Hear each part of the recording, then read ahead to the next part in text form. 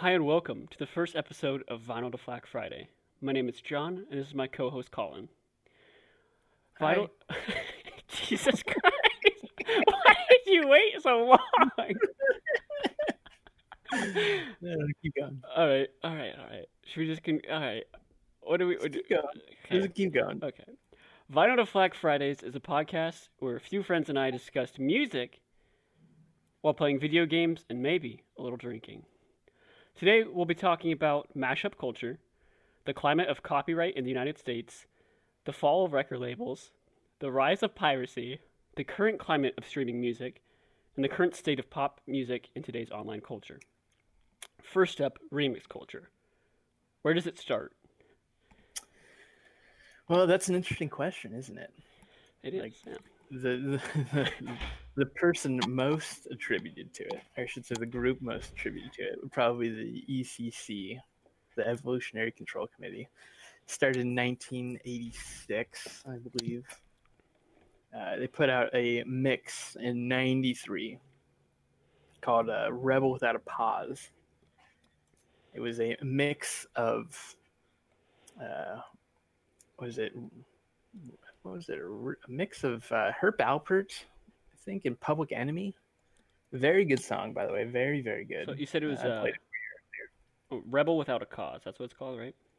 Rebel Without a Pause. Oh, I so think it might have been Public Enemy's song Rebel Without a Cause. Okay, maybe? so it was a play on. Something along that, yeah. It's a play on words, yeah. Okay. It's a really good song. It mashes up two songs. It's not like what a lot of mashup culture is today, where it's numerous songs that are mashed up together. It was just two songs. It's very basic, on some kind of track or some kind of analog track system, where they plays two different songs and records them. Yeah. It's very primitive, obviously, but it's a very, very good song. It is a very good song. You played it for me earlier. I honestly, going into it, I'm not a huge fan of your music choices. I'm gonna be honest. You do have songs that I like, so I was hesitant going into and listening to the song, but I did really enjoy it. It was shorter than I expected it to be. Yeah, it's only like 2 minutes, I think. It's really short, but And the beat goes along with it super well. Like it matches up really well. As mashups go, it's pretty spot on with what you would want in a good mashup that goes along and melds well together. I completely agree with that. I like that the trumpets. All right, it was trumpets.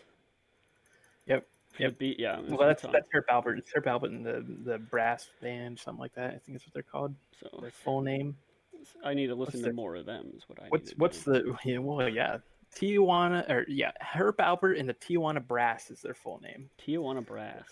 They put out an album called Whipped Cream, I believe is what it's called. That's an interesting name for an album. It's a great. I mean, you would recognize a lot of the songs on there. Any people listening to this, go listen to Spanish Flea is probably one of the most well-known songs off there. I've never heard of it. You've definitely have heard the song before, though. Like if I played it for you right now, you would definitely know the song. Interesting. It's very, very popular. Let's see if I can hum it. Oh yeah, we gotta avoid. That's the one, right? We gotta avoid the copyright. The bad thing is that we gotta avoid copyright strikes and just copyrights in general, infringements. So we can't play any of this music for you guys. At least from the research that we've done, we're not allowed to. We're probably going to try and at least give you some kind of links down in the description for it. Yeah. But the song goes do do do do do do do do do do do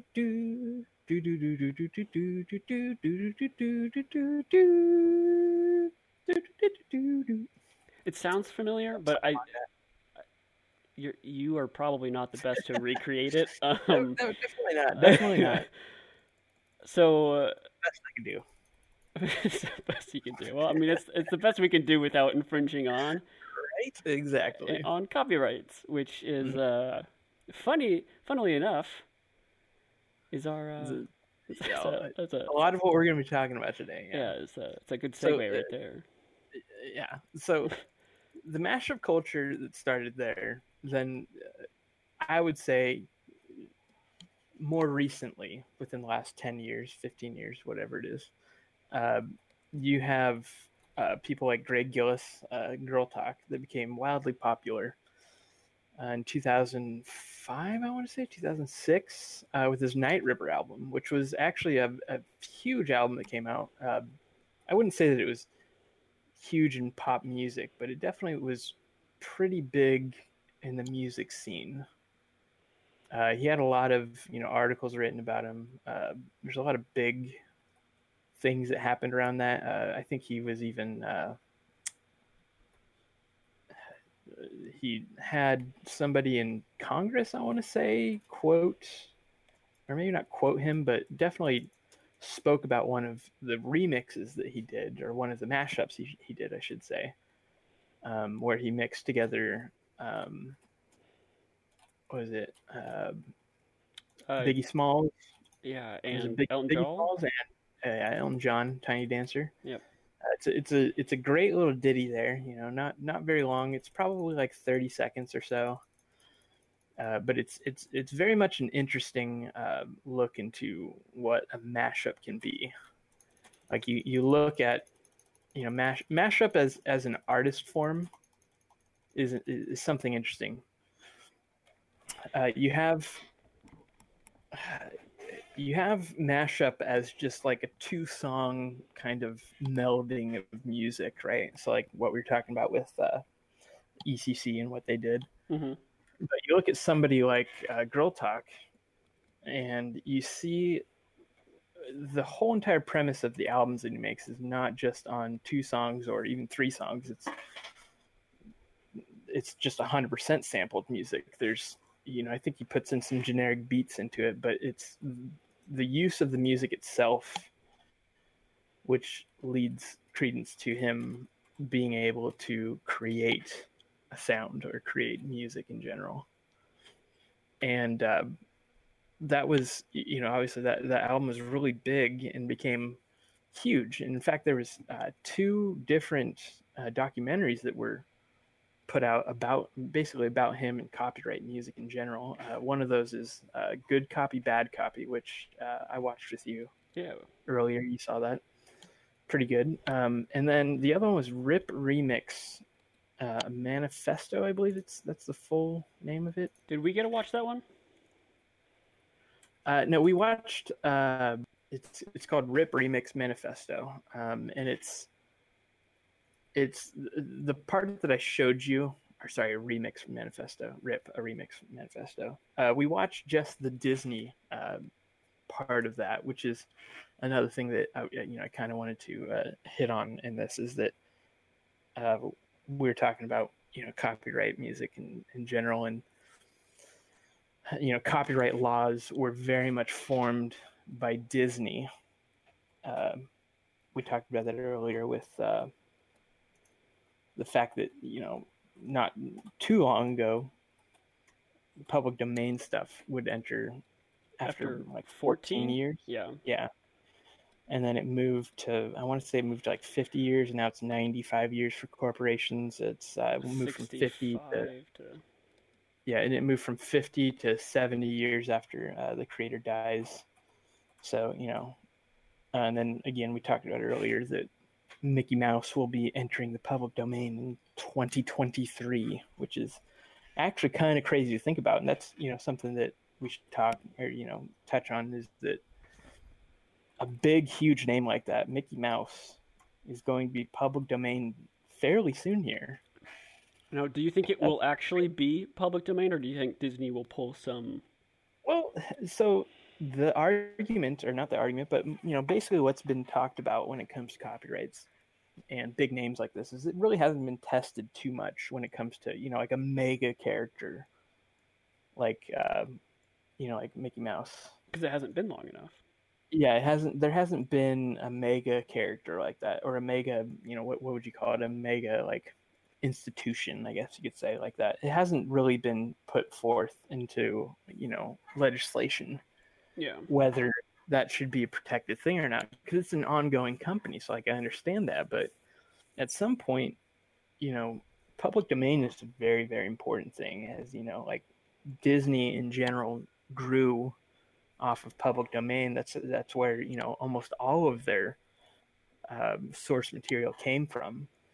So for them to decide to cut out everyone else from the public domain is kind of insane when you actually think about it. And that's Rip Remix and all those things that those videos we're talking about there. That's kind of what they touch on, is that becoming big off of a public domain idea and then turning around and trying to change that copyright law that made you famous in the beginning is kind of insane when you really think about it.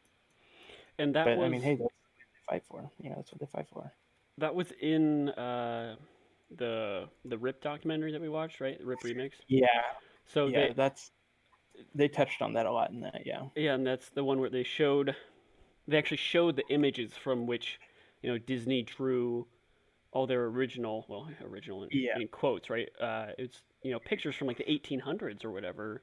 Your drawings. Some of them, like Alice in Wonderland was from like 1890 something. I want to say Snow White, I believe. Yeah, Snow White. What was the other one? Oh gosh, there was another one that was actually way back to 1681 or something like that. I think it was one of the Grimm fairy tales that they ripped off. I want to say, or sorry, borrowed from. Sorry, Disney, borrowed from. But I mean, that just goes to show that, like you said, it was once public domain, and they turned around, they put a copyright on it. They've extended those copyrights numerous times. Yes. So they put, this is the weird thing. So they put copyrights on it, right? But their copyrights isn't actually on the story. It's on the characters that they made. So when Steamboat Willie, which will be coming into the public domain in, like I said, 2023, it's actually just the iteration of Mickey Mouse in that cartoon that will become part of the public domain, which is where it gets kind of sticky when it comes to copyright, copyright infringements, because it's the drawing of it. Remember when we were watching Rip Remix, the guy that drew Mickey Mouse, he's talking about the different iterations of it. He talked about the CIA Mickey and the original Mickey and all that stuff. And when he's talking about that, it's the different iterations of how he is drawn. So that's where like the confusion is probably going to be coming up when it comes to copyright on Mickey, is whether the actual drawing of what Steamboat Willie Mickey Mouse looked like that image of him should be moving into the public domain. But the problem is when it comes to trademarks and other things. So his trademark characteristics, right? Or, whatever it is, that's where like legal battles could actually come into play with this kind of stuff. And again, it's super confusing, and we really don't know exactly how that's going to play out until it actually plays out in court. It's going to be really interesting, especially with how much stuff is going to be moving into the public domain here. I don't know if you know this, but like I said, back in, was it 92 or 96 or whatever, when Disney petitioned to change copyright laws, and they did change. There was, before 92 or 96, whenever it was, every year at New Year's, there would be kind of like a list. I don't think it was actually like published or whatever, but people would talk about the different items that would go into public domain at that time. And around that time, when the timeline shifted and changed, it stopped that completely.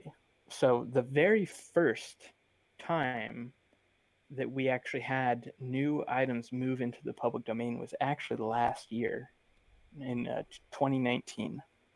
That was the first time in, 22 years or something like that, 20 some odd years, that something moved into the public domain. And that was, oh gosh, I think I don't have the article pulled up anymore, but there was a few items that have moved into that. But Ernest Hemingway, some of his stuff is going to be moving into the public domain. I think it was this next year it's going to be, or maybe it was this year it moved into public domain, which is really interesting to me. There's, like I said, 20 some odd years where there was nothing that moved into the public domain it's kind of a big deal when you actually think about it. That's no new, like, Like basically the time that you've been alive, you don't even understand what public domain even is because nothing's moved into it. Like that's how significant it is when you actually think about it. I mean, yeah, I'm turning 22, so it's that's insane. I mean, there's nothing that I would ever. I've never Like, have you ever experienced heard it. of anything? Yeah, have you ever? Do you even know what public domain is? Let's start off with that. Like, do you know what public domain is? Like the exact definition, probably not. But it So, deals with fair use, right? well, it's not even fair use. So, public domain is basically there's a certain amount of time that passes by where there's no monetary value to the original owners of a piece of work. I mean, I'm being very basic here. So that it moves into what's called the public domain. So it's basically people can use this in a certain way to create new things. So whether that's they want to publish the book, or they want like let's say that we'll take an example like Edgar Allan Poe, right? Let's say he's in the public domain. I believe all of his works are. Um, Somebody wants to publish a book, right? So they take all of his works, they put it into like a whole volume called Edgar Allan Poe's best poems, and then they publish it and they sell it for money. They can actually do that because Edgar Allan Poe has been dead a very long time. So he no longer is gaining any monetary value out of his own works. So it moves into the public domain. The reason the public domain is very important is because of things like remix culture, mashup culture, all of these other different things. The reason Disney's around right now is because of Public domain. the public domain.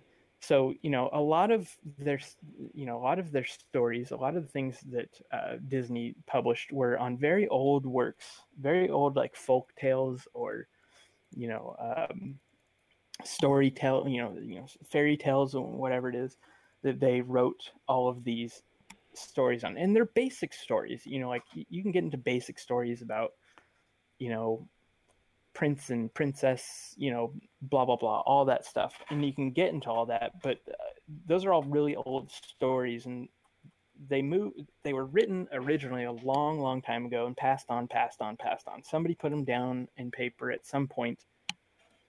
I don't know if there were copyright laws involved at that time, depending on the year in which they were published. But when those move into public domain, they're then able to make movies about them, use those stories in some way without licensing them. And so that's basically what Disney built their empire on. Like Snow White wasn't written in, was it 1923 or whenever it was put out, 1932? I can't remember exactly, but it wasn't written then. It was written a long time ago. Yeah. That story was then adapted to animation and released by Disney, and that's how they started. Well, I mean, that's. I don't know what to say to that. I mean, it's.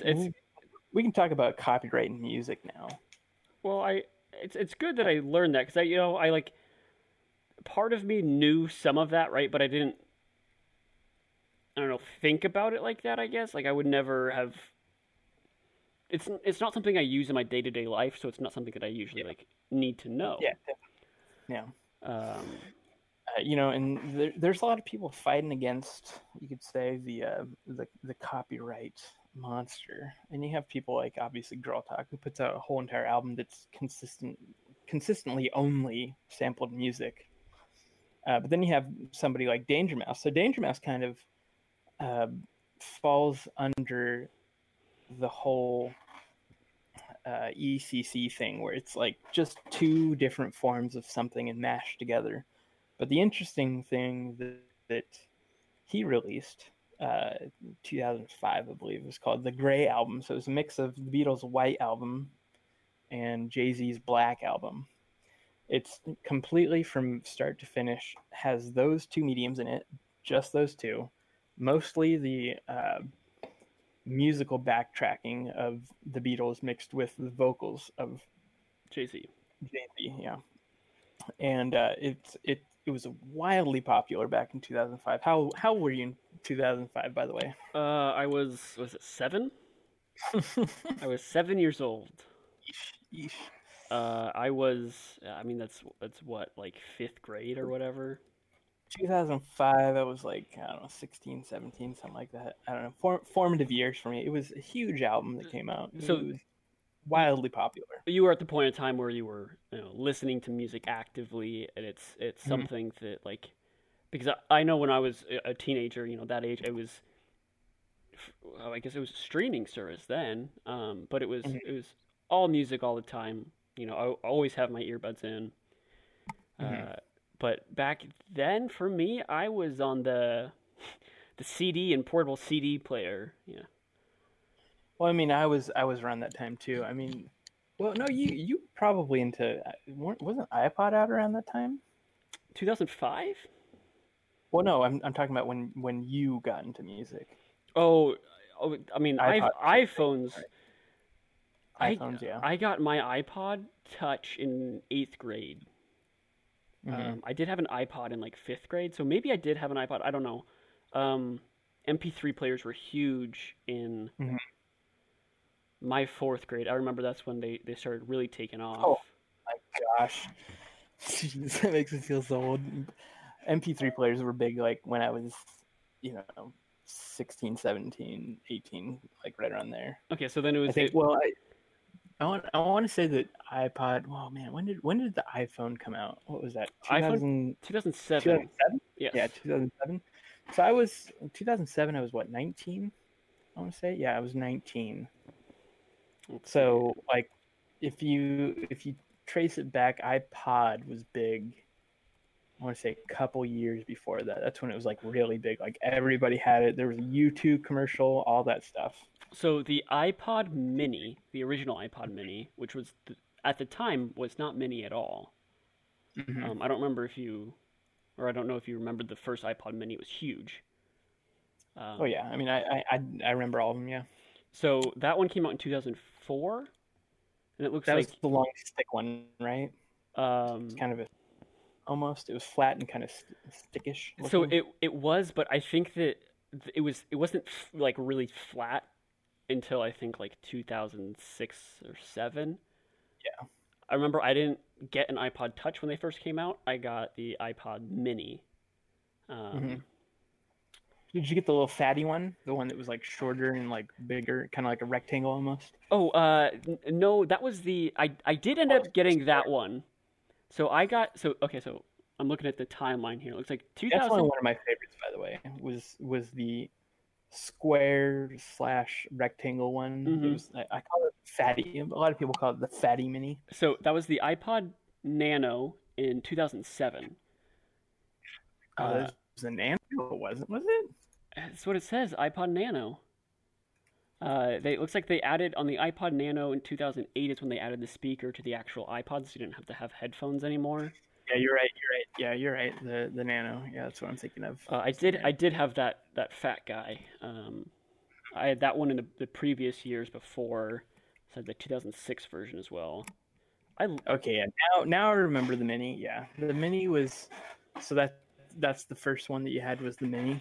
It wasn't I had. My sister had the mini, and we all used it because she was the only one old enough to get an iPod. I don't know what the rules were from my parents, but that's who had the iPod. That's who we went to for music. And funny enough, she was the one who taught me kind of how to like use iTunes Mhm. when iTunes was still a thing because it's not anymore. Yeah. But yeah, I mean, I bought all my music from iTunes when they started allowing you to do all that, and yeah, that was. So my first iPod was actually the 6th gen one. So it was released September 5th, 2007. Well, it was introduced then. That was my first iPod. That I had other MP3 players before that though. I had a Zen, Creative Zen. I had other crappy, knockoff brands ones before that. But yeah, mostly what I grew up on was definitely burned CDs. Whether it was MP3s or just straight over burned CDs. That was a way that a lot of us shared music. In fact, my first girlfriend, a big musical influence on me, by the way. She gave me a CD. It was a burned CD that had a bunch of songs on it. Well, like 16 songs on it, whatever it was, 20 songs on it. It was just a burned CD that I got, I think 17, 16, something like that. Wow. Great CD, by the way. I know. Super great. And then after that, I got my job when I was 16. And then I started, buying up. I bought my iPod. I bought, tons of CDs. Like that's when I really started to like go off into basically my own when it came to music. So I had influences early on in music. Mostly I listened to funny enough, listened to a lot of Christian music. Oh, did you listen to any Switchfoot and Reliant K and Loved Switchfoot, Reliant K. I was into POD. I was into, oh my gosh, what else? MXPX I was big into. Thousand Foot Crutch. I could go on and on and on. Newsboys was another big. DC Talk. All those things were pretty big when I was growing up. And the funny thing is, a lot of those bands were kind of actually big in the pop culture scene. They were, because like POD was a big name in like pop music for a while. They were kind of the light version of Rage Against the Machines, you could say. They were the Rage Against the Machines light, is what I could call them back then. I mean, they basically were. It was, fight the machine, but not too hard. Get home by 8. Make sure you tell your mother where you're at. Yeah, exactly. But I listened to them way before they were popular, though. That was the thing. There was on the Christian networks that they had on TV. They had a show called, I don't know if you ever watched it. It was called G-Rock. You ever remember that? It's not ringing a bell. G-Rock, man, it was big when I was a kid. Well, I should say big in the Christian rock scene. It was G-Rock was the Christian version of MTV. It had music videos on it and all that stuff. It's pretty great. But that was my first introduction for music. What was your first introduction for music? My first that's tough, because I remember my sister used to make us like summer mix CDs. Mm-hmm. I mean, that's the only thing that we had, right? So she would take music that she had bought or taken off of CDs or friends' CDs that she'd given, and she would rip them and then give them to us on a CD, and she'd write on the CDs, because I remember that was like, oh yeah, how do you keep track of whose CD is whose, and we had fun with colored CDs, and it was all Christian bands for the most part. I do remember like the nastiest song. I don't know if nasty is the right word, but that I listened to as a kid was Papa Roach. Old school. Scars Remind Me. Is that what it's called? I don't remember what it's called. Are you talking about Behind Blue Eyes? That was like his. Scars Remind Me. That's like itching something in my brain. It's Scars. It's just called Scars, apparently. Scars by Papa Roach. Scars Remind Me that the past is real. Yeah, that's the. 2004. Wow, how old were you? Jesus. 2005. What? 6? Jeez. So you started super early with music then. In that, I mean, I had So if we're going that far back, so I was talking more about when I first started discovering music. Like if you're going back, okay. If you're going back to like your first musical influences, that's obviously my dad. So that would be things like, it would go way back to my dad had a record player, and I got super interested in how cool his record player was. And some of the records he had that he was really into were, obviously Beatles records and things like that. And Funny story. My dad used to have a pretty extensive Beatles collection, but Really? I think that yeah, I think around the time he was maybe 18, 19, 20, somewhere around there, like, in those formative years, he had lent his Beatles collection to a friend of his, and this friend of his parents, this of uh, what would be considered the gosh, what's the best way to describe this? The demon music kind of phase in America where record burning was a thing, and I don't know if you've ever heard about this. It was talked about a lot whenever I was growing up, but they used to have actual like burning parties for music because it was deemed to be too risque or too whatever. So it would be like you have Elvis records being burned, Beatles. But apparently this kid, his Beatles collection too, took it and just burned it all, and it was just gone. Jeez. Just burned it all.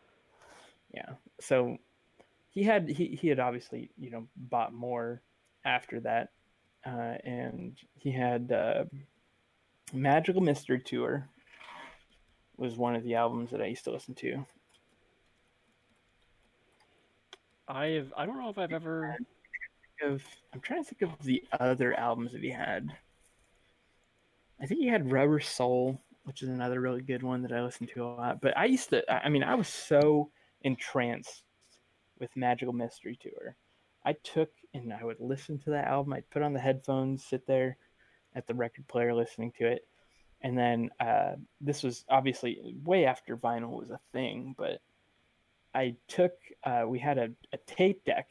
I mean, we were poor, so us having a tape deck shows the timeline here. Tape decks were at least accessible enough for me to have one and to be able to actually record the Magical Mystery Tour album. And I actually transferred it onto a cassette because we had like a Walkman style thing. This is way after the original Walkman was released, but we had one like that I could listen to tapes on.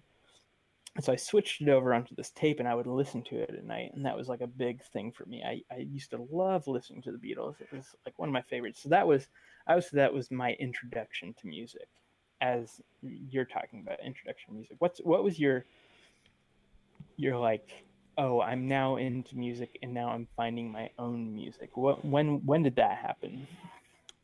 It would like what were it would probably be freshman year of high school. Mm-hmm. I had bought CDs before, but I wasn't really into buying music. Mm-hmm. I didn't have a real good way of listening to music besides my iPod. Mm-hmm. And I just didn't carry that around enough, or didn't have I was in school all day, so I can't listen to my iPod.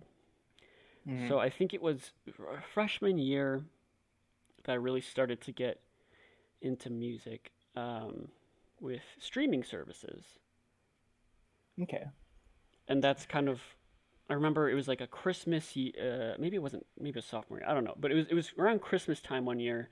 I got a Spotify like free trial. Mm-hmm. And it blew my mind that I could like pick any song that I wanted, and it would just play it for me. I didn't have to buy it, and it was awesome. And so I stuck with the free version for 2 years, or whatever, until I could afford, because I was broke. So until I could afford my own Spotify Premium. Yeah. And I heavily leaned toward pop music. I still do. Yeah. I mean, you know that about me. I'm a huge pop guy. Mm-hmm. I do like a little R&B every once in a while.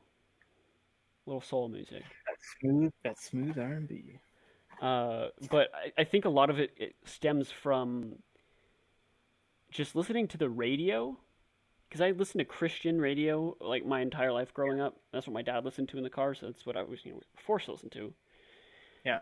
But when my sister and I started driving to school, that's when we started listening to like Was Z100. Yeah, Z100. Yeah. Z100. Oh, yeah. I Did you remember. listen to 95.5. Yeah, dude. Live 95.5. Yeah. Oh man, back in the day, it was not called that. It was called something completely different when I was listening to it. uh, I think it was called Jam in 95.5 or something like that. I just remember like I used to have like a radio in my bed too, so I could Hmm. fall asleep. It was my dad's old Walkman. That's what it was. Hmm. Yeah. And I just kept it like in my bed so I could listen to Live 95.5 and just kind of fall asleep or wake up to pop music because that was on those radio stations. What year was that? Like 2007 or something? I want to say I was in middle school. My brother had just graduated middle school. I think he graduated in 2008. 2008, 2009. Let's see, when did I graduate? I graduated in 2012. So yeah, it must have been 2008, 2009, somewhere around there. Oh, that's crazy. Yeah, I mean, it's funny that you talk about like streaming music, because I don't know if you really were into piracy culture back in the day, but I was. So a little tiny introduction to my life as a pirate, you could call R. it. Uh, Funny enough, so I got into pirate culture. I grew up. My first computer was a 286, and again, we're poor, so 286s weren't like top of the line when I'm talking about this. It wasn't like it was the thing, but it was definitely what the norm was. And this Yeah. is again, I was probably, gosh, 286, 386s. I was probably like 10, 11, 12, somewhere in that age group. But we would go on, and this is again super early childhood kind of stuff. But I would go on, and we would go on what's called a BBS. Do you know what a BBS is?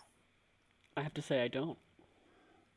So a BBS stands for a bulletin board system. I believe that's what it stands for. I don't know exactly, but you would go on there. So you'd have a modem, be a 56K. I think I had a 28 baud. At the time it was super super shitty. But we would go on there, and you would enter in a phone number. Well, first of all, the way that you would find a BBS, you'd have to know the number to dial in. And the way that you would do that is we had a publication here, free publication called Computer Bits, is what it would be called. You pick up this publication, you take it home. On the back or somewhere in there, it'd have a list of these phone numbers that you could call into, and you could connect to BBSs. And they were basically, you would dial in this number, and then it would be some text, and you could press 1, 2, 3, 4, 1 through 0, 1 through 9, whatever it is, and you go through these menus to find out what you wanted. Some of them, which if you wanted to get into the piracy things, you would get, basically it was like a directory of other BBSs, and you'd go into there and you'd go into that, and you'd find like this BBS, and you would get to like this, basically what it would be is a pirate BBS where you could go in and download games. So the games you could download were, at the time it was something like like Doom, like the original Doom. Yeah, this is how old this is. And you'd go and you'd download it, and then you could play the game. And obviously BBSs were around way before this, and they were, it goes all the way back to like the Atari 800 and like all these other things where you could, well, I don't know if they are Atari 800 had a modem. Anyways, it doesn't matter. You had different iterations of this before that with BBSs, but I was at the very tail end of it, right around when AOL was becoming big. Hmm. And these BBSs, that's how I kind of got my start in the pirate world. And then from there, it was Windows 95, Windows 98. You had, programs like Kazaa, where you'd have Napster. I remember my dad had started working at a company called Fry's Electronics, and he came home one day and he had this program. It was Napster. It was called, I think it was like Napster 1.6 or something like that. I don't know exactly, but it was very early iteration of Napster. And he was like, he was kind of an older dude. My dad had me when he'd been married for like 7 years. So he's not really like an old dad, but older than most people at the time's dads. Yeah. When he came home, he had this program, Napster, he got from somebody that he had worked with. And it was called Napster, and he installed it, and he was like, you can put anything into here, and you can get whatever you want, any song, any whatever. And at the time, I think Napster was only music. This is before they started doing actual file sharing, like Beatles, he did Police, Steely Dan. Again, probably a lot of these names you don't even know, but just download everything and anything that he could. And he was just super into it because he was a really big music fan. My dad's been a bass player his whole life, basically. He was in high school. He was a trumpet player. Basically, always been a bass player. So he was always super interested in music, and it's been a big like influence in my life. Is his influence in music and what he loves is kind of imprinted onto me. But he brought this home, and we just flew off with it. And it was, we had a 56K modem at the time, so you would download a song and it would take you basically all day, 2 megs to download it, and it would take you all day to download it. And that was my introduction to piracy right there. I think my introduction to piracy was, it was either like YouTube to MP3 or some other website. I don't remember, but my brother used to, torrent movies, and I think I would grab some songs off YouTube because, again, I was a kid, right? I didn't have any money. What am I supposed to do? So I would YouTube to MP3 them. But I would never know that you had to, like, pick a version of a song that A, sounded good, and B, wasn't the music video for it. Yeah, right. So as a kid, I loved the music videos, but they were so, like, it was, half of it wasn't the song. It was, like, dialogue or, like, weird-ass background noise.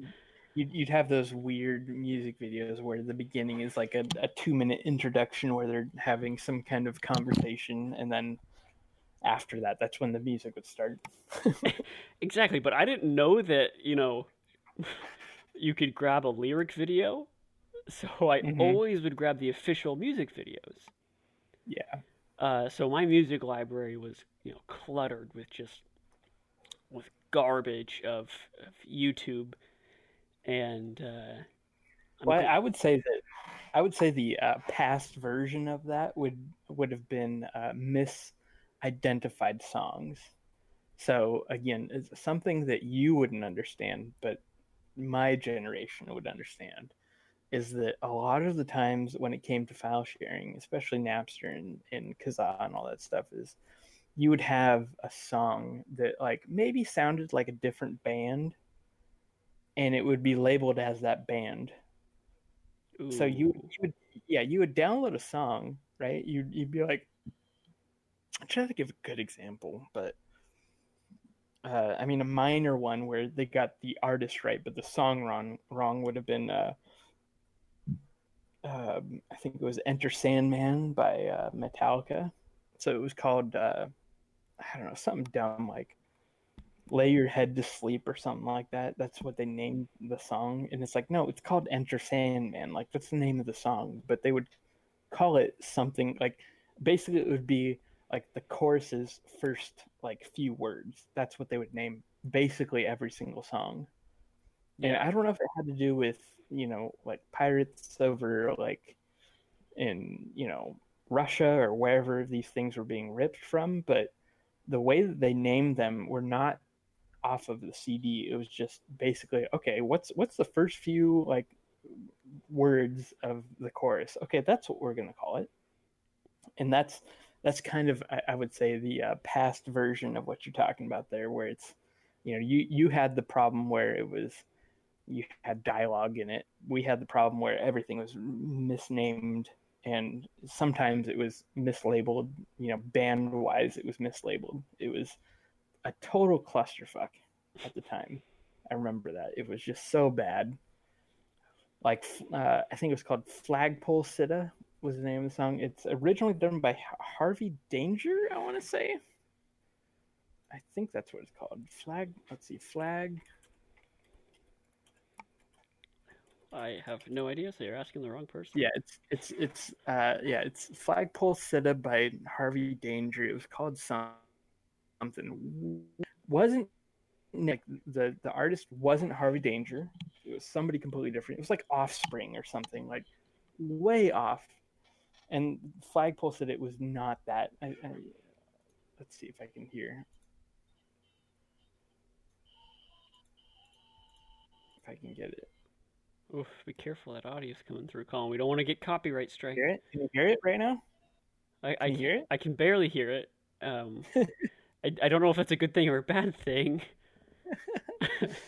Anyways, they took basically like the first few lyrics of the chorus, and that's what they named it. But it was like I think it was called The Offspring, and then whatever. And it was so hard to be able to find music at that time on Napster. And this is again super early Napster we're talking about here. It was just people not knowing what to name it, because the way that they would rip music is you would rip it off of a CD, right? Mm-hmm. And it wasn't like you would rip it and then all of it would be named correctly. Like you had to sit down, turn over the CD after you ripped it, write down the name of the songs per track, and name it correctly. And a lot of people just wouldn't do that. They just wouldn't care. They just be like, oh, whatever. Yeah. And some people, a lot of those tracks were just file shared without file names in the beginning. They'd be like, hey, can you give me that song? It's like it goes da da da da da whatever, and then somebody would send it to them, and then they would then in turn share it online through Kazaa or Napster or whatever. And so they would just name it basically whatever they thought it was. Yeah.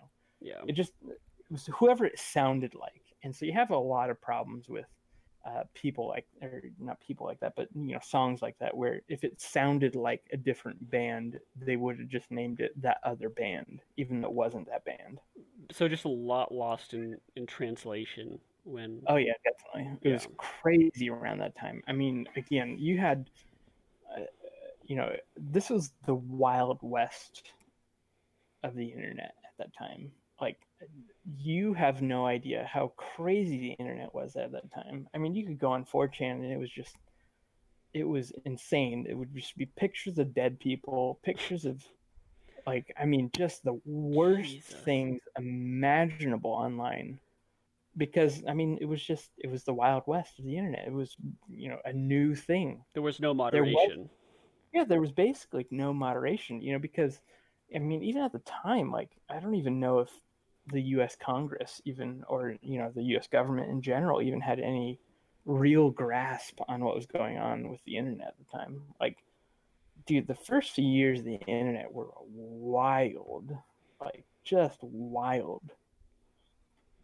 And I mean, piracy in general was pretty crazy. I don't know if, what do you know about the early days of piracy? Like, do you know about the whole Metallica fiasco and what happened early piracy days with that? I actually have no idea. So Metallica came out pretty early on with the Napster days, and they kind of just went at their fans, you could say. I mean, it wasn't really their fans. They didn't say it was their fans, but a lot of people who pirate music, and you probably know this. You're a music fan. Yeah.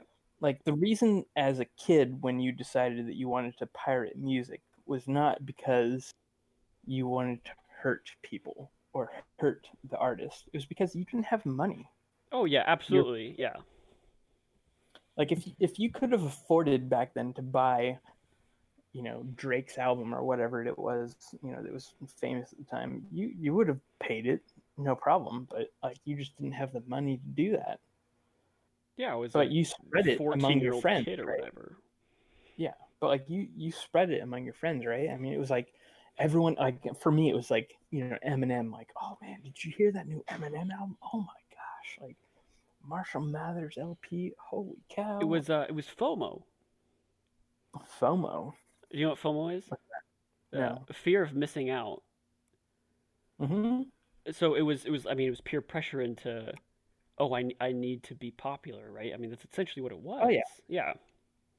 Yeah, I mean, and I had obviously the same kind of problems growing up. It was same thing, like, oh, you haven't heard the new this album, or you haven't heard this, or you haven't played the new it was. I mean, that's why like piracy was huge for me, and it wasn't because I didn't want to pay; it's just because I couldn't. And again, like we kind of talked about this before. If you look at piracy nowadays, it's like basically non-existent. I mean, you have a lot of really like frugal people that might not want to, pay for it, but the mix of DRM and other things that has squelched it. But the fact that you can go online and you can listen to the newest whatever album on Spotify free, As you just soon gotta as it listen to a few drops. ads.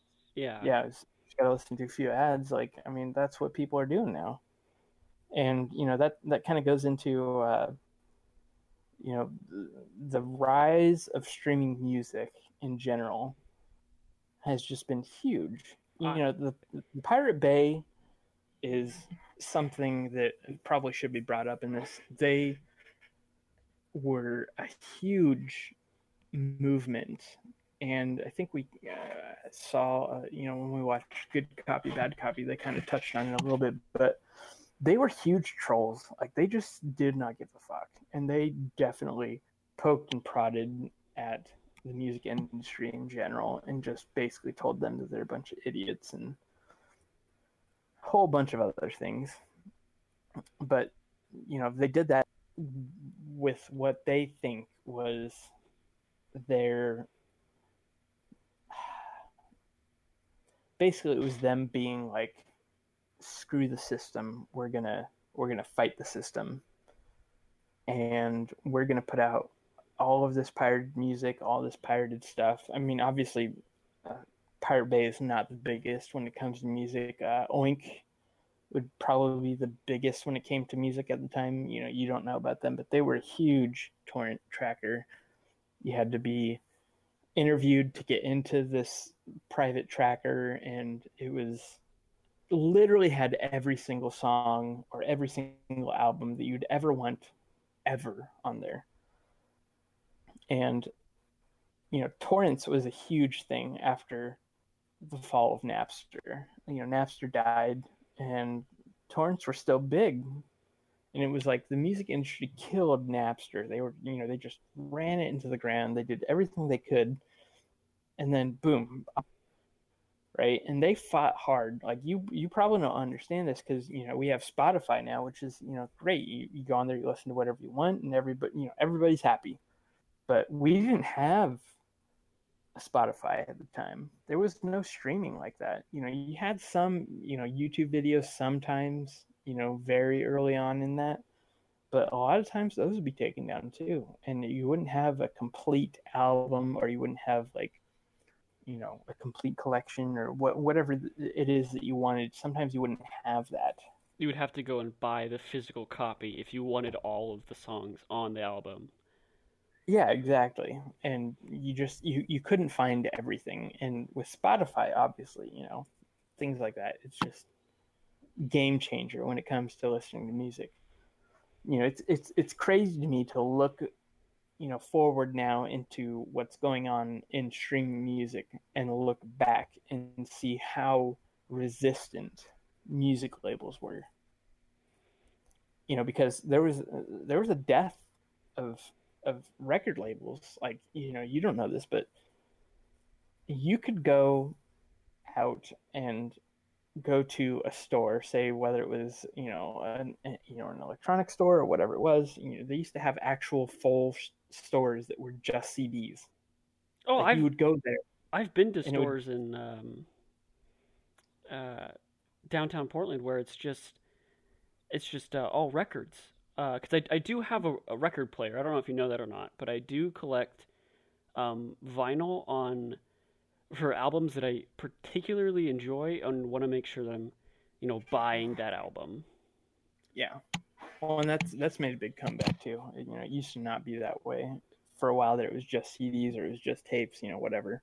And it's now vinyl's become a big thing, and I'm a big proponent of it. I've gone on and I've shown you some of my vinyl collection and stuff like that. It's a big part of what I love. It's great. Like, the sound is great and everything's, you have a physical copy. It's big. It's not a tiny little CD, so it's vinyl. There was a while where you would go around and there would just be large stores. I'm not talking about like a niche store in Portland. I'm talking about like a large, Tower Records. You walked into that place, it was as big as, a Walmart is.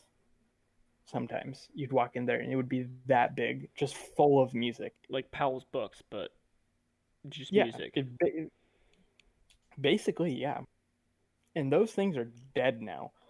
And they died hard and fast. And the thing is, record companies obviously freaked out at this. And there was a large fight online about this. I mean, there's tons of stories about people who had downloaded one album or two albums or whatever it was, whether it was their grandkids who did it or whatever, and there was actual record companies that came after these people and sued them for like billions of dollars. Sometimes, most time it was like $1 million, whatever it was, hundreds of thousands of dollars. But like, that was a big thing that was going on around the time that I was pirating music, was that these lawsuits were being brought. But as as somebody who knows about ISPs and all this other stuff, you can't really pinpoint somebody and their IP address. I mean, you can, but you can't. Like, it's kind of wishy-washy, because you get an IP address, but it changes. Yeah. So you can't really pin it down. But they were using these IP addresses to actually sue people for a lot of money, and it was pretty regular. And a lot of people freaked out about it. And it basically stopped pirating. This is in the Napster days. When BitTorrenting came around, it kind of got a little bit better. But, again, it went to crap again after that. But, that was the death of record labels, was right around that time when that was going on. And that's obviously when a lot of the streaming / indie, labels became big. I'm sure you remember, when SoundCloud got big, or Bandcamp. Do you remember Pandora? That was big before Spotify. Oh yeah, I remember Pandora. Oh yeah. Because it was personalized radio. You didn't get to choose your music, but it was personalized radio, and that is what made it like, this huge special thing. I don't know if Pandora's still a thing, or if they've changed their. It is. But that I would say that they were kind of the first pioneers in actual true streaming music. Yeah, I think they paved the way.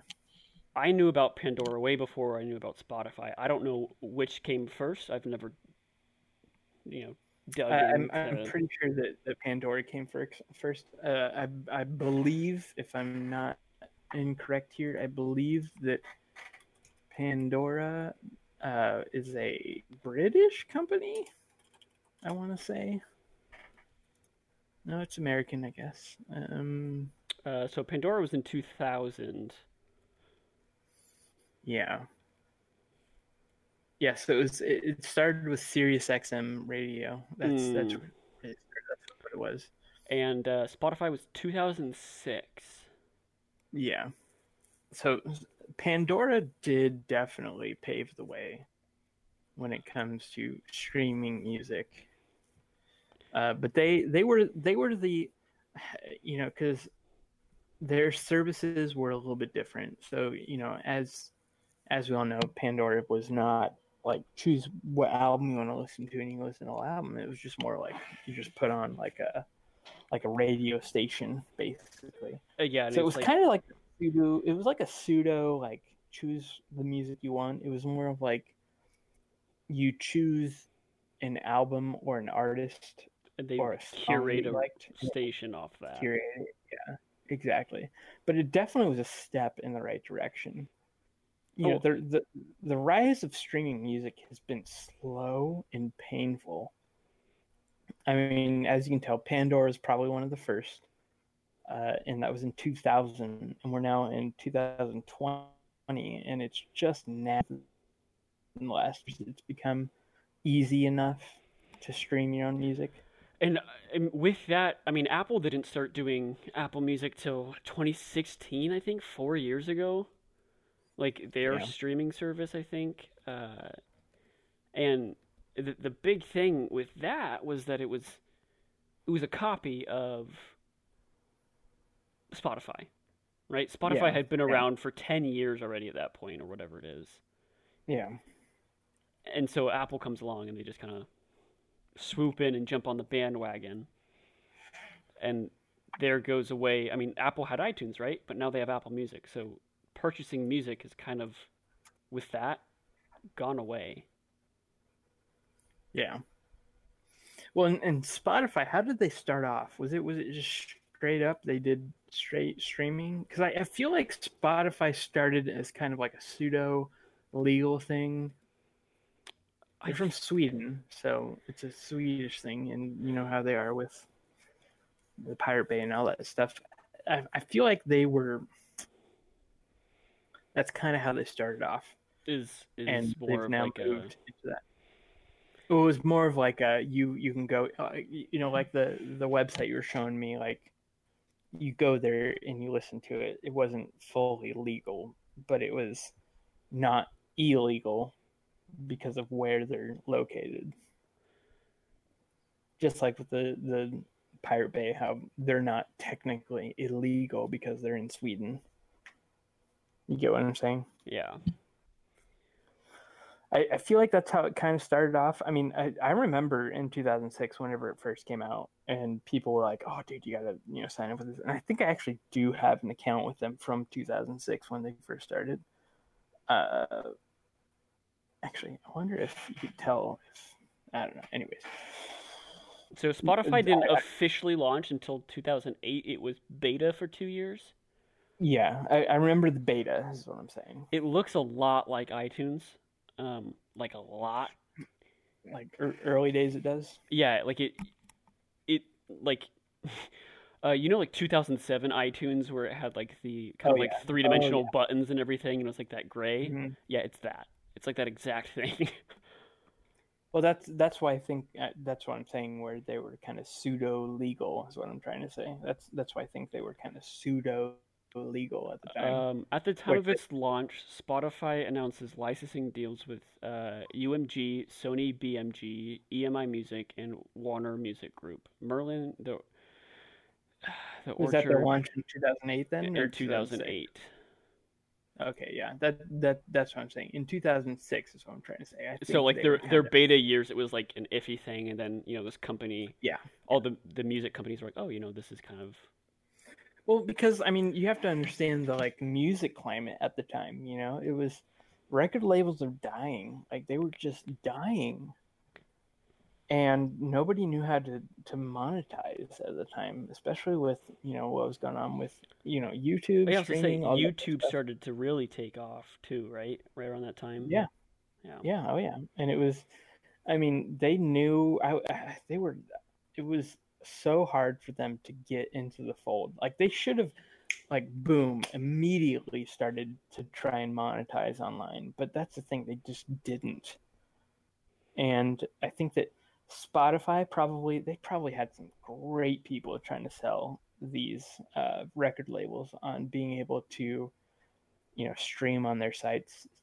And again, it's been a hard time going. I wouldn't say that Spotify has, had it easy or anything. I'm sure they've had just a hell of a time trying to get everybody on board and being able to get licensing from everybody. I mean, it's probably a huge headache, nightmare to do I know this. one story. I don't know if you know this or not, but Taylor Swift for the longest time was not on Spotify. Hmm. Refused to put her music on there, and her reasoning is that she wasn't getting paid enough, for at least from the article that I read. Yeah, Um, I remember this. Yeah. because she was like, "Oh, music's art. We need to be paid. Like each song we make is a completely new thing of art. We Hmm. need to be paid as such." And Spotify is not doing that. They're only giving you a percentage of the royalties because they have to maintain their services. They have to pay Yeah. everyone else because right, it's not you're buying that song. You're buying a subscription service to everything. So Yeah. music gets divvied up based on, or money gets divvied up based on how many songs get played of your music, right? Yeah. Yeah. So for Drake, who I think is still at number one or in the top five at least, he's raking it Yeah. in. Taylor Swift was not. So she took her music off of Spotify in like 2010 or something and then put it back on in Yeah. 2018, 2016. Hmm. Yeah. So, I mean, just there, that's. It has to do with their business model, right? So there's that guy that, in Good Copy, Bad Copy you were watching, where he said, if was it 300 million people paid $50 a year for music services, it would completely pay for the music industry's physical copy sales. And that's the thing, like you have to have something that will replace that for them to make it worth their while for them. And again, we can get into the whole conversation about capitalism when it comes to music and all that stuff, but when it comes to being able to completely upend a whole entire like ecosystem that's going on, you have to be able to replace it with something, or else a lot of people are going to lose their jobs. My dad was a record salesman for 20 some odd years, whatever it was. And his whole thing is when all this started, funny enough, us being pirates at the time, like he lost his job basically because of the pirate community. You could say it was more about obviously like the Record online labels dying, culture yeah. and yeah, record labels just dying in general, just because like they weren't adding anything to it. And I think my dad would even agree with that. It was more about just like record labels just not being able to adapt because a slight loss in revenue for a possibility of a bigger source of revenue in the future. What a consistent source of revenue of that, too, Yeah. right? Yeah. Well, yeah, exactly. Because like streaming services are obviously very consistent when it comes to music because it's a monthly or a yearly subscription that you sign up for, and if you get enough people doing that, you get your fair share at the end of the day. Yeah. Like we talk about Sony Music or UMG, whoever it is, when they are the biggest fish in the pond and they have the most amount of uh, you know music sources to the platform, they end up getting a bigger cut because they are the biggest source of what's going on in music. Yeah, absolutely. I And mean, you hold more percentage, so. yeah, exactly. So like if they would have jumped on this early on, like let's say that they all of the different record labels decided, hey, let's go in on a streaming service for these people. It's like a centralized thing for music, and it's based off of plays for each of our artists, and we get a cut of it and whatever. They actually probably would have been out ahead in the end. Like they would have made more money off of this, with everything that's going on. They would have, if let's say that UMG had the biggest names, like the top five, right? If they enter into this, they have the top five people on Spotify, or whoever it is, they get the top 5% or however many percent it is. They end up making more off of that because the money is off of ad revenue at that point. It's not off of actual like physical money being exchanged, right? Yeah. Because that's how Spotify makes a lot of their money, is through like either their subscription or their ad revenue. So whether it's either one of those, they would have been out on top if they would have jumped on the train early. Now it's just like everybody's on Spotify, everybody's doing it, whatever it is. They could have negotiated early on to be like, hey, we want a bigger cut, or we want this, or our percentages need to be this much higher than everybody else. Yeah. And we'll give you all of our library, and and they could have made a killing off of this. Well, what I think is interesting is that, at least to my knowledge, Spotify is like they pay the artist and the label based off of like listens per month or whatever it is, right? Yeah.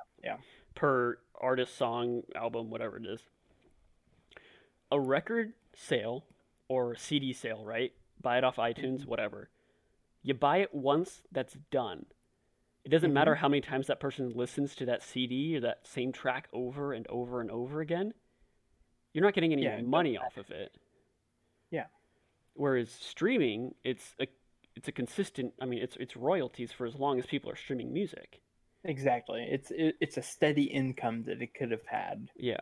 From the beginning, and that's again a great point, because it continues on basically to infinity. It's just forever, and it's so dumb that they didn't see that early on, to where like. And again, maybe they didn't see like, ad revenue being a big thing, or, whatever, but like subscription fees should have at least been something that they were conscious of at the time. Yeah. I just don't understand how they didn't see it. I don't know. I mean, maybe they knew something we didn't. Yeah.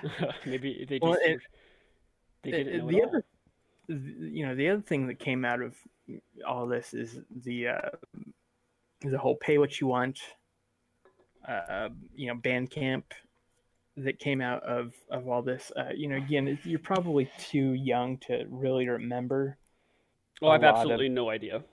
So, very little amounts of this. So there's that album that came out in Rainbows, I believe it was. It was the first.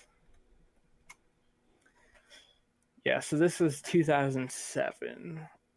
And it was, to my understanding, this is one of the first like albums that was released for a pay what you want model. And it was a big thing, at the time when In Rainbows by Radiohead was released. It was a lot of people were arguing about, what was going on in music, and how record labels should be paid and all this stuff. And things were coming out where like artists weren't being paid. They're basically being paid like 10 cents per album sale, things like that. They're being paid peanuts. And so the way they were making their money was through like live shows. And that was the way a lot of people survived. They would get their big paycheck when they first signed on and all that stuff. That's, all good and great, whatever. But there was a lot of people that started to see the record industry being very predatory. And, I think it's 21 Savage who owns all of his master records. So like he owns them. So it's not like the record label is making a lot of money off of it. Like he can choose and pick and choose whatever he wants to do with, his master records. I don't know what they have monetarily agreement wise with his money, but I do know that he at least owns them. But there's a lot of times early artists, Beatles, Elton John, all these people, they don't own any of their music. I'm trying to think of, there was, I can't remember the artist, but they're basically, they had like a one-hit wonder and they made no money off of it. They didn't travel along a lot, but they ended up traveling along doing, what's it called? They didn't travel along doing shows or any of that kind of stuff. So they just didn't make that much money.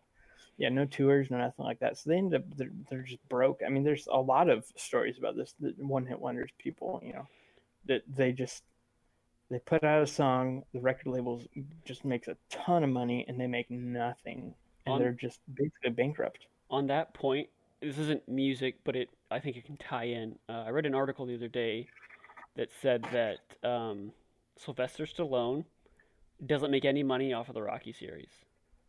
He owns Yeah, none of no, it. He's that's like the he other thing. sold it all because he wanted to play the role of Rocky, and the people who wanted to produce the film said no, we're going to go with someone else. Like so, he's like, okay, I'll give you all the rights if you let me play Rocky. Hmm. So that's what he did, and so he like makes zero money off the Rocky franchise. Yeah, on the other side of that coin, I believe it was I think it was George Lucas who argued, or not argued, but negotiated the fact that he would have 100% of the revenue of like toys when it came to Star the Star Wars. Wars franchise. I believe it was George Lucas who did that.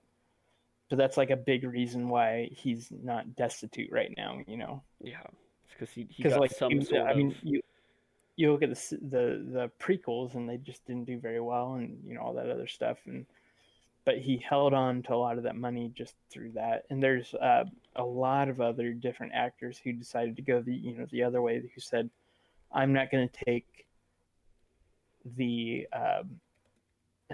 I'm not going to take the profit margins, but I'm going to take the gross. I think it's the gross margins, because that was another thing. A lot of actors were tricked into taking the profit margins, but with a lot of the film industry, what they do is they write off a lot of stuff and say like, oh, we made this and it took us 200 million, but they tag on a lot of extra stuff, and they only make like 100 million, or so it's a loss. So like the actors basically make nothing, whatever it is. It's a big thing in entertainment that these things that we're talking about happen like that. It just happens a lot, yeah. and it's record labels, it's production companies, all that stuff. It's very common in the entertainment industry. That kind of stuff happens. I want to just correct myself. I googled it real quickly. He says that he never saw a portion of licensing or merchandising revenue that the studio Yeah, MGM had made off the franchise. yeah. That was, and again, that's a big thing for a lot of um, movies and stuff like that. It's the merchandising side of it that makes a lot of money. Yeah, that's what continues to bring in money or bring in Because a again, huge portion of it at the beginning. yeah, they can inflate the production cost of a movie like insanely. And so when you're taking a cut of that, it becomes so much smaller than if it was like merchandise or other things. So a lot of the smart people, a lot of the smart celebrities ended up taking like, you know, cuts of the gross as opposed to the profit. Yeah. And it makes them a lot more money in the end. All right. Sorry. So there's a little tangent back to what we were talking about. Pay what you want. That's what we were on. Pay what you want. Yep, yep. And we are basically talking about how record labels were just utterly destroyed when it came to piracy. And they were destroyed, not, I would say, not just because of piracy, but because of their willingness to change.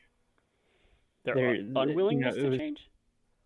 oh, they were not willing to change. They were not willing to, pick up the streaming torchlight and lead the way. Yeah, they were stubborn. They were stuck in the ways of the past, their own Oh ways. yeah. Yeah. Oh, definitely, yeah. And it fragmented pop music in general. Like I don't know if you know around that time, but it was like, lots of generic music was just being pumped out day after day after day. You have Blink 182 and Sum 41 and like all these bands. They basically sound a lot alike. And when you have a fragmentation, or not a fragmentation, when it splits like that, and then they end up moving straight to generic kind of music that was going on at the time, a lot of people didn't really like. I feel like a lot of the music the music enthusiasts kind of broke off then. And it was a big fragmentation when it came to music in general. And that was, big rise in indie labels became big. For me at the time, it was, Death Cab for Cutie was really big. You had bands like, oh gosh, I'm trying to think. There are a lot of like indie bands that got really big around that time. And, Kill Rock Stars is a big, record label right now. That's a local record label, by the way. They were pretty big.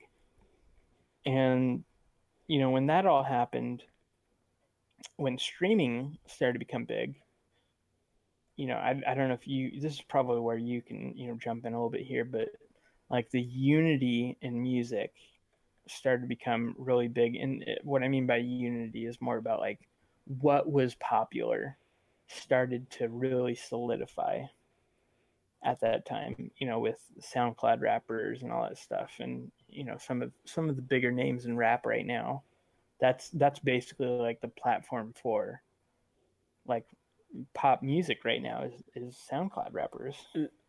I agree with that. And I think that, a big part of that is because it's a free way to, at least to my knowledge, it's free, a free way to get your music out there and your creativity without having to deal with, trying to find someone to, produce your music for you. You can, like a lot of big people have started off on SoundCloud and have made it, and that's a lot of the Lil rappers. There's, oh yeah, God, I don't even know. For some reason, I'm blanking on them right now. Lil Uzi Vert or Lil Boat, Lil Yachty. This is the same. Mm-hmm. I don't know if either of those started out on SoundCloud, but there's just little rappers that I know. But you have like oh gosh, what's his name? Juice WRLD, right? Was a big one on there. XXXTentacion. XX. Yeah. I think he was one. Was 21 Savage? Was he on SoundCloud or? I'm looking at SoundCloud rappers right now. How to be a SoundCloud rapper? I'm okay. Yeah. I'm okay. I don't have a Future. Whoa. A Little Uzi Vert was one. Look at that. I was right. Yeah, I knew Future was on there, yeah. And then wasn't Post Malone, didn't he start on there too? Lil Pump. Yeah, Lil Pump. Post Malone, I'm not sure. XXXTentacion was one. Yep. Trippie Redd. Juice WRLD, you were correct. Mm-hmm. A lot of these guys, I've never seen their names before. Like Young Pitch, never heard of them. John, you're supposed to be the young guy here. You're supposed to know all this stuff. Yeah, but I'm not a huge rap guy, and I'm like a 2010 pop guy, is what I am. Yeah, okay. The Maroon 5, that's where my heart will always be, is Maroon 5. Oh gosh. Everyone always says that, but I have stuck by Maroon 5. You sound like a boomer right now. You're listening to a lot of boomer music. I'm listening to some boomer music. We gotta get somebody else younger on here. What? Migos? Migos were on? No. That can't be right. Really? I have no idea. I don't know if any of these are true or not.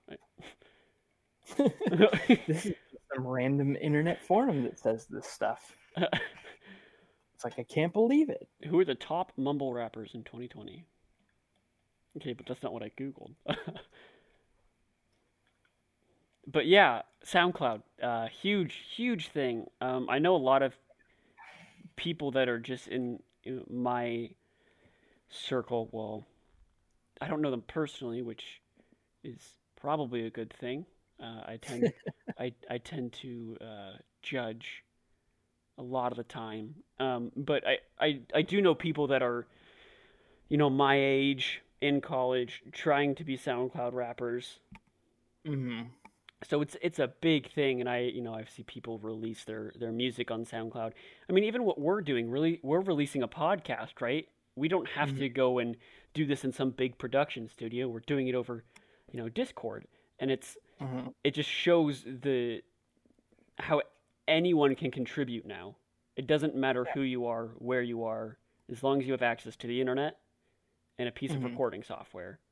you can Well, and contribute. that's basically that's the current state of pop, right? Like that's what it can boil down to is that it's not really like you can go all the way back to Elvis, the Beatles, whoever it is when it came to pop music. And again, we've had that conversation when it comes to pop music, what actually qualifies pop music, but it's obviously music that's popular.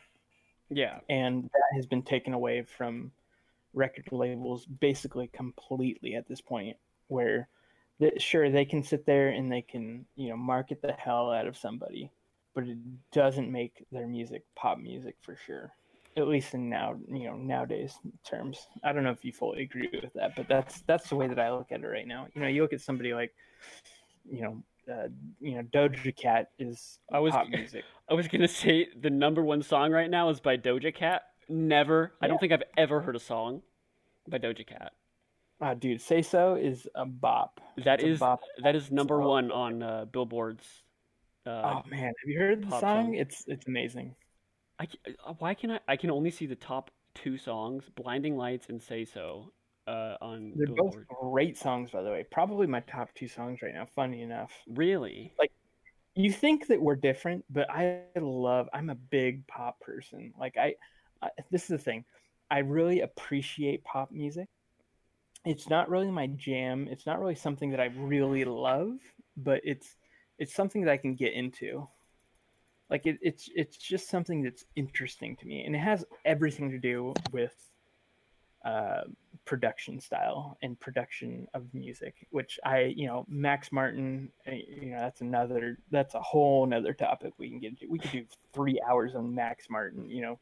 Basically the person that made pop music for almost all of 2000 to 2010 was Max Martin, and he was just a producer. Like it's people like that I really love.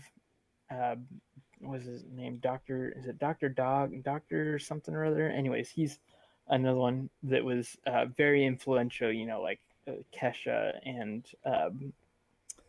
Katy Perry and all these other people. Again, he's had some problems. Apparently, he did some very bad things, but he was a very influential producer that made a lot of music, a lot of pop music.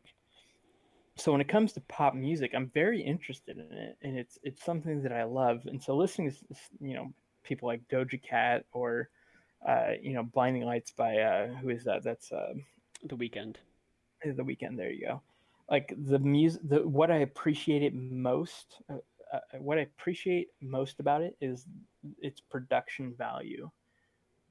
It's just very interesting to me. Is production music is always a big thing, and that's obviously goes hand in hand with pop music, because that's basically what pop music is. It's very over production style of music. They put a lot of thought into it, all of the different notes and how you feel through different notes and different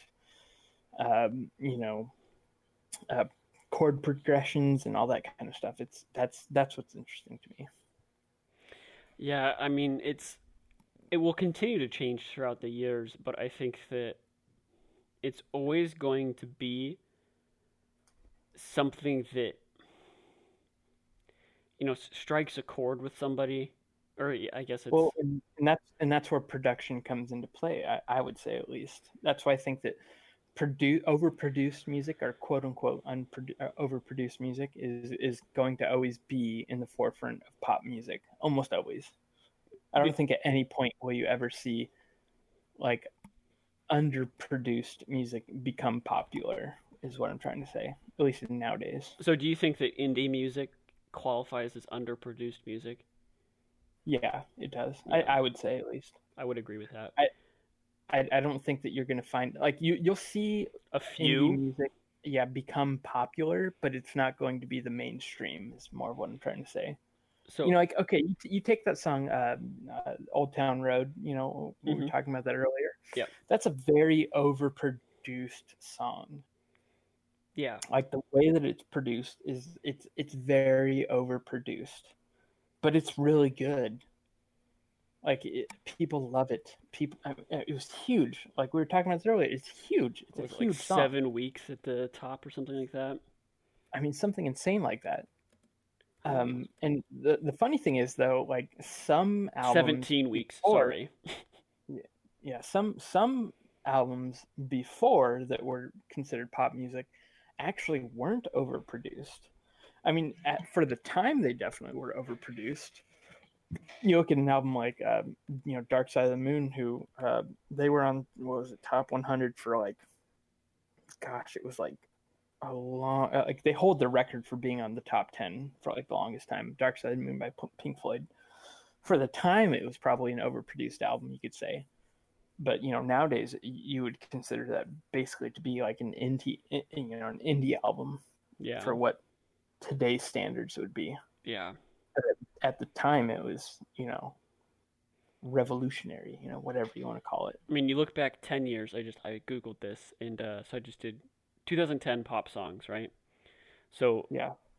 the top song, that first one pops up, is just Here's a summary from Music Outfitters. Jesus. Top 100 songs of 2010. Okay. Top 100 Whoa. songs of 2010. Alexa, stop. Google Assistant got a little carried away there. Definitely did not say the keywords for that, but all right. So the first one is Just the Way You Are by Bruno Mars, right? Mm-hmm. I don't know if you've heard, I guess the number one top song right now is Watermelon Sugar by Harry Styles. I don't know if you've heard that. I haven't. Go ahead and pull it up real quick. I just want you to listen to it, just a little snippet of it. I want to hear your thoughts because Watermelon Sugar. It is possibly one of the weirdest songs, but it's number one. It's top of the line. Videos dedicating to touching? What?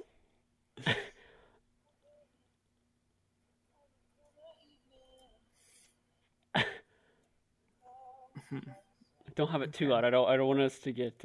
Make sure you got to hear the chorus. Okay, I got it up on. Okay. I'm gonna turn you down just a little bit.